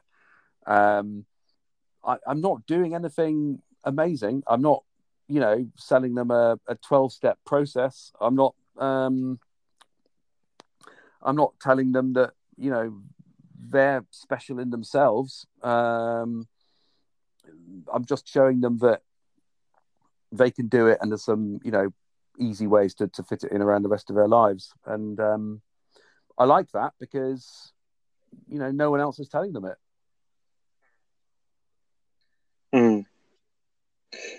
And you're like kind of giving them, it's a bit like a bridge, isn't it? Kind of giving the bridge, is the steps, is what you need to do. Yeah, absolutely. Because the other thing I could do is I could work intensively with them for like I don't really have the time for it, but I could squeeze in a few to work with them 3 or 4 hours a week, and be there at their elbow as they scrawled out their essays and did research and stuff. But like with you and life coaching, that's not what you want. You don't want people to be dependent on you. You don't want people who can only work when they're in the lecture hall, in the seminar room, talking to me at a table. You want them to be, I want them to be capable of doing this on their own, on a plane, at home, as they're commuting, just getting on with it, and then checking in with me for occasional bit of advice, or meeting up once in a while for a chat, like you'll do with people. The last thing I want is for them to be is to swap being totally at sea and unable to do this for being totally dependent on me. that would be a nightmare for them and me. It doesn't do them any good. It's that, what is it called? Comes into like, is it safeguarding? Is it? It's that fine line, like you're a bit like personal boundaries, isn't it? Yeah, It's exactly. professionalism Yeah. boundaries. Like you're going to have someone arrive and knocking on your door at your house Yeah. on a Sunday evening and be like, "Oh, what's exactly. going on here?" Yeah. You know, you have to. But it There's also is boundaries about in place, power, don't you? because actually, traditionally, the academic is the person who knows everything. Fundamentally, I know very, very little. I know a little bit, very deeply about a couple of things. Beyond that, I don't know much. What I do know is how to structure an assignment, how to do research, how to do reading really quickly, how to do referencing. They're just processes. Almost anyone could learn how to do them. So if I charge people up and give them all these key skills, transfer them over, they can just run off and use them. And actually, after a couple of hours of that, they could go and teach other people. So it's giving people power back. So I'm temporarily powerful because I've got the knowledge and I know how to do this stuff. But then it's like, hey, as you said before this call, somewhat hesitantly, what shall I call you? Shall I call you Dr. This, visiting professor that? It's like, no, it's Mills all the way, because I do have those statuses and I've got lots of experience and you were very kind about all that. But actually, I want people to judge me not on my CV, a bit like that interview you went to. Don't judge me on my CV. Judge me on how I am in this conversation. And the chances are, Soldier X, we're only having this conversation because I'm a friend of, or I've been working with, 2 or 3 of your chums and you've heard about me. And that's what's brought us together. And that's all great. And here, by the way, is some power for you. Go off and use it. Because I don't want people thinking I somehow have the secret that I'm keeping to myself, because it doesn't do me any good. I can't monetize that. Even if I thought I had the secret to academic study, which I don't really, I can't sell it, because all it does is help individuals get good at what they do. But to me, it's just like second nature, and I want people to do well, and then it helps them outcompete others, including civilians who don't have their background, when they go in at 35, 40, 45 or a bit older into jobs. Rather than coming out into entry-level positions, they can go for senior, mid-management, second careers, and that's what they're going on to do. No, it's really rewarding what you're doing, and to be involved in that. I mean, it's about giving something back, isn't it? And helping other people and having that impact on them, and being able to. It's like kicking a ball to someone and then going, okay, well, you need to go and do this now. It's kind of just kind of facilitating them and guiding them, isn't it? I think you'll be discovering as well, but the boundaries between life coaching and education are pretty blurry, actually, because there's many. If someone comes to you with business problems, or they want to change where they live in the country or the world, part of that process is going to have to be, okay, you're going to have, not you, your client is going to have to go off and do some research about, can you be a nurse in Vanuatu, or how are you going to set up such and such a business in Norfolk? You're going to have to help them work out how they do their research, education, learning, making contacts with people somewhere else. And equally with me, sometimes people ring up and the problems that are holding them back are related to, they've got no emotions left. They're struggling with something in their personal life, which any of us would struggle with. And, they've got nothing left to give to the academic study. So it's like, have a break. And then they might say, I don't want to have a break. I want to keep going. That's fine. Let's have a chat. Let's have another chat later in the week. 2 chats next week. Come up and see me the week after. We can, help recharge your emotional batteries a bit. So, I think all the things that you and I are doing are also related, formally or informally, and I think that's all good as well. we can cross signpost to one another as well. Yeah, yeah. It's all about, isn't it, on the same kind of wavelength and the similar, very kind of it's like similar I think it is. line of work, I isn't think it? a lot of people don't think it is, which is when I see colleagues, in this job and in many other jobs I've had, and they send an email to someone, and I think, wow, if I was on the receiving end of that, I would be shaken, if not upset, because they're just not aware that, a student at the other end of that email is perhaps in a lonely, vulnerable place.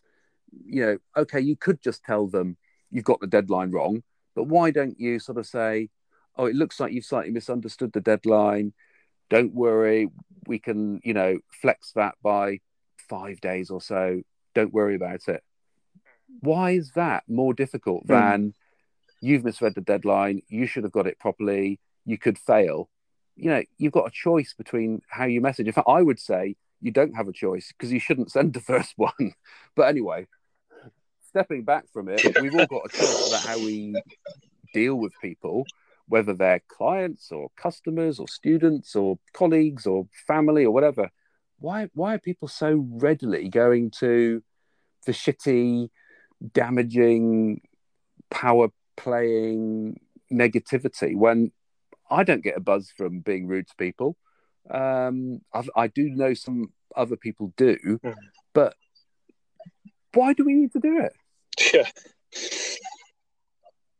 yeah. It's that's something that kind of stifles me. I mean, I've learned from experience, and like if you have a relationship, if you're in a relationship with somebody, you can, or anyone, you can send a message sometimes if you feel angry or you might feel upset. Texting is the worst possible form of communication to use, and like it comes across completely different, and it might be misinterpreted. And I think you have to just talk about it. Say, can we chat, let's meet up, and talk about what it is. Like, I know that in a university, they haven't got the time to say, oh, let's sit down and have a chat, because there's thousands of people, isn't there, in a university, so they need to use emails. I don't know. Yeah, but like, I mean, you could also send a voicemail. We've got that facility. Yeah, I mean, I think there's always options. I mean, I'm fortunate; I don't work with huge amounts of students, so I can absolutely just pick up the phone and speak to someone. And I kind of think, actually, there isn't really an alternative at any university, because a module would only have at most a couple of hundred students on it. At some universities, it might have more, but then you share that module with several colleagues. So each of you would, I say only, that is quite a lot.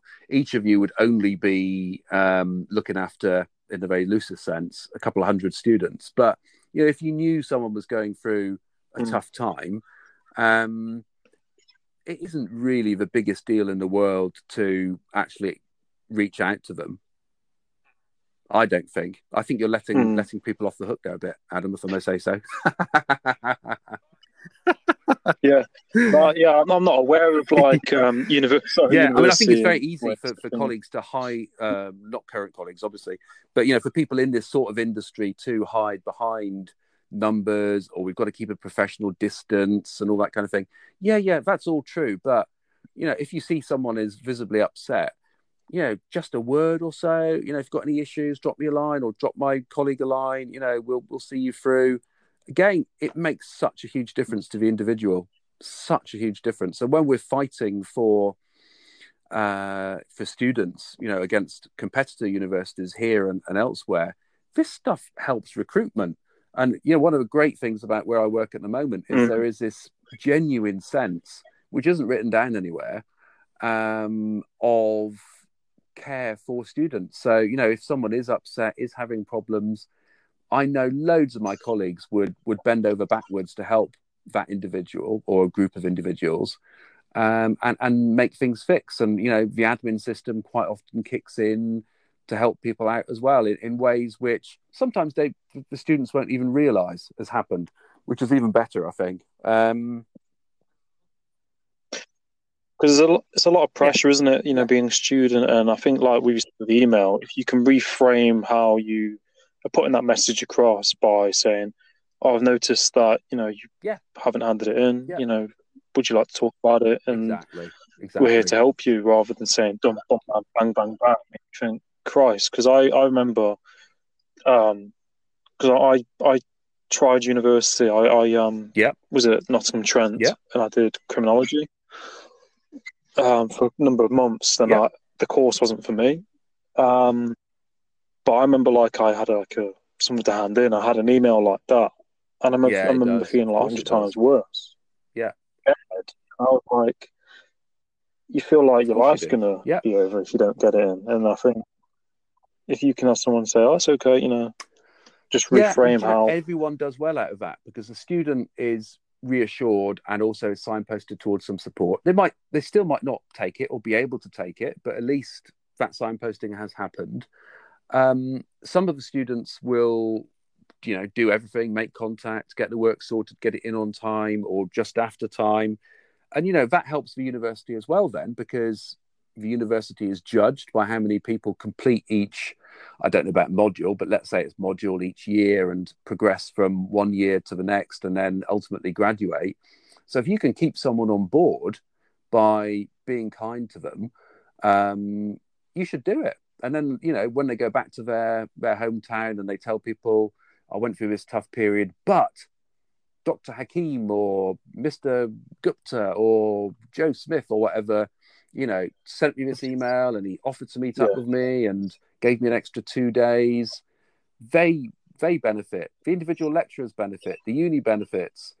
The sector looks great internationally if those are international students who then go back home and say, God, those people really cared for me.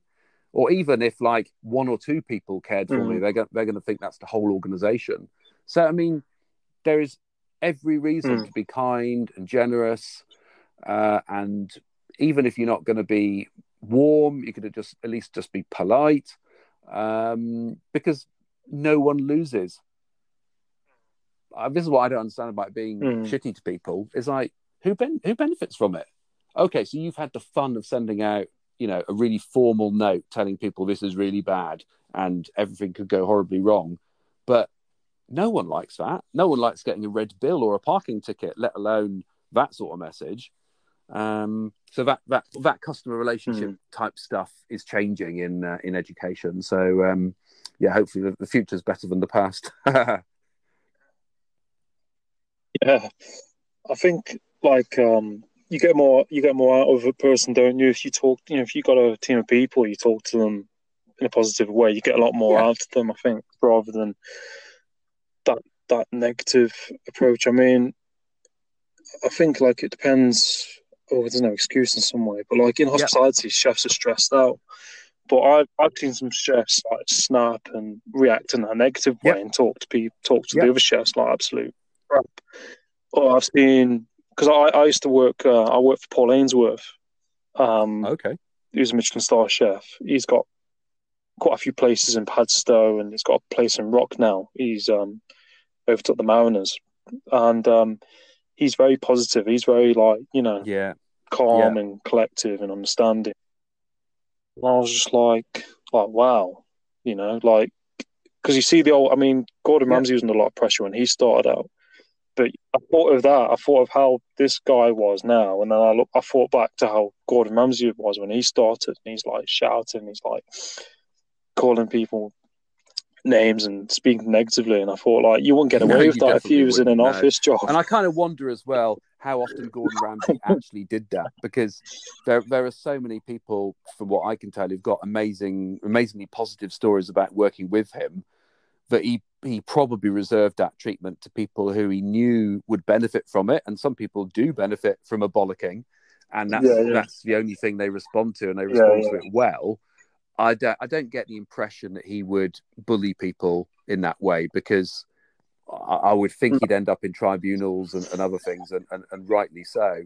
But you are totally right, and a lot of the top chefs or top experts and professionals in any field, they can't afford to be losing it and yelling and screaming and upsetting the service even more by intervening like that, not least because it will probably kill them. That is going to be bad for your blood pressure. And it's a sign that you've lost it, isn't it? Yeah, I mean, I remember a chef said something to me once. I'm kind of immune to it now. Yeah. I've had that much of a chef. It's I think one called me like an effing idiot. He's like, "You're an effing idiot," and I was like, "Sorry, chef," because I like messed up an order, and he's like, "Yeah, you're an effing idiot," and I was like, "I've done other jobs." And I'm like, "God, if you spoke to someone like that in an office, you'd be out the door. You couldn't. Could you? In a lot of other organisations, like catering, it's just weirdly normal. It's weirdly it is wrong. But ultimately, I think that will change as well. It's going to take time. But yeah, it's unsustainable. You can't just treat people like that. I kind of, when I had it, like, cause I was used to, I had to just laugh about it because I was just like, it was quite funny. It's weird. It's weird how some things, probably you're the same as some stuff. Like some stuff, it bounces off you in some way, doesn't it? And Exactly. You just laugh about I it. think that's also a huge sign of maturity and also of just being comfortable in your own skin, that you can just laugh that type of thing off or just not react at all. I did a podcast the other day in the moments after I'd been involved in a road rage incident. It wasn't me that was raging, obviously. And I was just reflecting on all of that, and it's like, why would someone take the risk? I mean, first of all, they were in the wrong, but why would you then stop all the traffic, get out of your car, make threats towards someone? You know nothing about the person in the other car. In the same way that chef yelling at you doesn't actually know how you're going to respond. How much thought have they given to the fact that there's a lot of knives in the kitchen, and some people really don't respond well to being called an effing idiot. It's very, very risky. As road rage stuff is very, very risky. And then I'm at a very kind of zen point in my life at the moment for all sorts of great reasons. And even as he was doing all this stuff, I was kind of thinking, I can't do anything other than feel sorry for you, because even if you hit me, and even the fact, well, let's not play through all the scenarios, but even if you do that, you're going to get a criminal record, or you're going to get a further criminal record. That is going to do you no good whatsoever. You are taking a crazy risk. Or what to me at least is a crazy risk. Plus, if I was a gangster, I'd be getting out of the car and you would be severely injured, or what makes you think I don't have a sawn-off shotgun, or a really bitey dog in the back seat that I'm going to throw at you? I mean, all the unknowns this person was playing with, but just so caught up in their emotion, blinded to any risk. Really weird. It is a weird one. I mean, that's a really powerful way to think. I think how you've kind of what you've just mentioned there, like for you to have that mindset in that way is quite a powerful thing, because you're kind of like not taking on all that emotion. You're not taking on all that stuff. You're kind of putting that all aside and kind of being like, focus on the person, the other person. It's not. Yeah, I don't want to come across as some kind of priestly, sanctimonious character, because I would also say I'm only capable of doing that now because I've taken a whole load of actions in the rest of my life to make sure that I'm as mentally and physically fit as possible for the rest of my life, which sounds very grand, but it does require dealing with a lot of loose ends and going through therapy and getting consultations with a doctor and so on and so forth. And it means that I can now respond in a way which, but it's also much more me, rather than, a year ago, I might have said, you're just being an idiot or something. And that would have escalated that situation. Whereas all I said was, just drive through the gap, sir. But, we all ideally need to be in that sort of space where we can see things for what they are, that me arguing with this drugged up guy, maybe jumping around in the road, I'm going to win nothing by arguing with him. I don't think I can argue with him. All I'm going to do is make him even more agitated and uncontrolled. Let him go on his way. If he needs to swear at me, that's fine. I'm not going to report that to the police because, we've all got away, both he and I, without, anyone being hit. So in a way, that's a victory. But I feel for him because if it had been different, he would have got a pasting from someone else or shot in the head. Oh, it's just horrible. Just horrible. And he doesn't deserve that either. He's made a mistake. Let's hope he doesn't do it all the time. It could have ended really badly. But yeah, it's just one of those little moments, and you kind of think, any of us being driven by emotions is just not great. And we've all been there. I'm not really a road rage person, but we've all responded inappropriately on emails and texts and all that kind of thing. And it's like, actually, that's because we perhaps didn't have an ability of being able to have that empathy and step out of that situation. But we need that, and we need to do whatever we need to do to the rest of our lives to make sure that we keep carrying on being who we are, as opposed to being changed by our job, by our relationships, into things we don't really want to be. And certainly I've done that in the past. You try and accommodate stuff and you realize that's making me someone I don't want to be. And, you need to exit that, because I think that's very bad for you.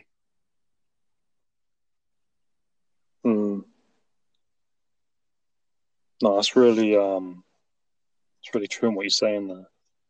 Because I just got so I'm still listening, but I think this podcast thing stops after 2 hours. We've got like 4 minutes left. Oh, okay. Well, let's get it wrapped up neatly then. But we've got a few minutes left. Yeah, but what you were saying there, reminded me of The Wolf of Wall Street, because the movie at the end, goes through all that crap and everything else, and the guy who he plays, he does like public speaking now and business seminars, but he can look back on all the stuff he was doing and be like, that's wrong now. And, when you go through the scenario situations, and it's easy to say it's all wrong as well, but when it's all behind you and you had a lot of fun and you made a load of money. It's much better if we can change course while we're in it, I think.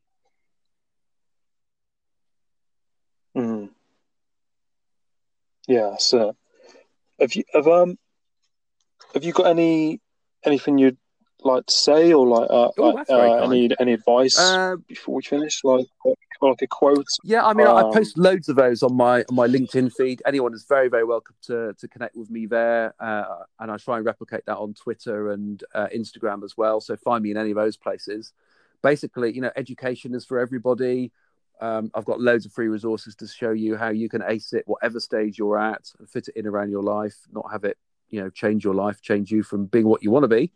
And, provided hundreds of thousands of people don't contact me, I'm always happy to share my opinions on, educational pathways people are thinking of into the future. And thanks for having me, I suppose, Adam, most importantly. Yeah, no, thank you for being on the podcast. And, I'm really, really humble and grateful for your time and Pleasure. Getting in touch. And I'm happy to awesome. Stay in touch and do another one of these. I mean, if your listeners send in questions or something, maybe we could both fire ourselves at those and compare and contrast what we come up with. That'd be neat. Yeah, of course. I'm looking at. I mean, I'm starting off with this Anchor app at the minute, but I'm probably gonna go onto Zoom or other things as well. So we not a problem. Brilliant. All right, thanks for having me, Ben. No, thank you, Mills, and brilliant. I'll be in touch, and I'll have a great day. It's really been really good. I appreciate it. So get it up there. Yeah. Thanks, Adam. Good talking to you.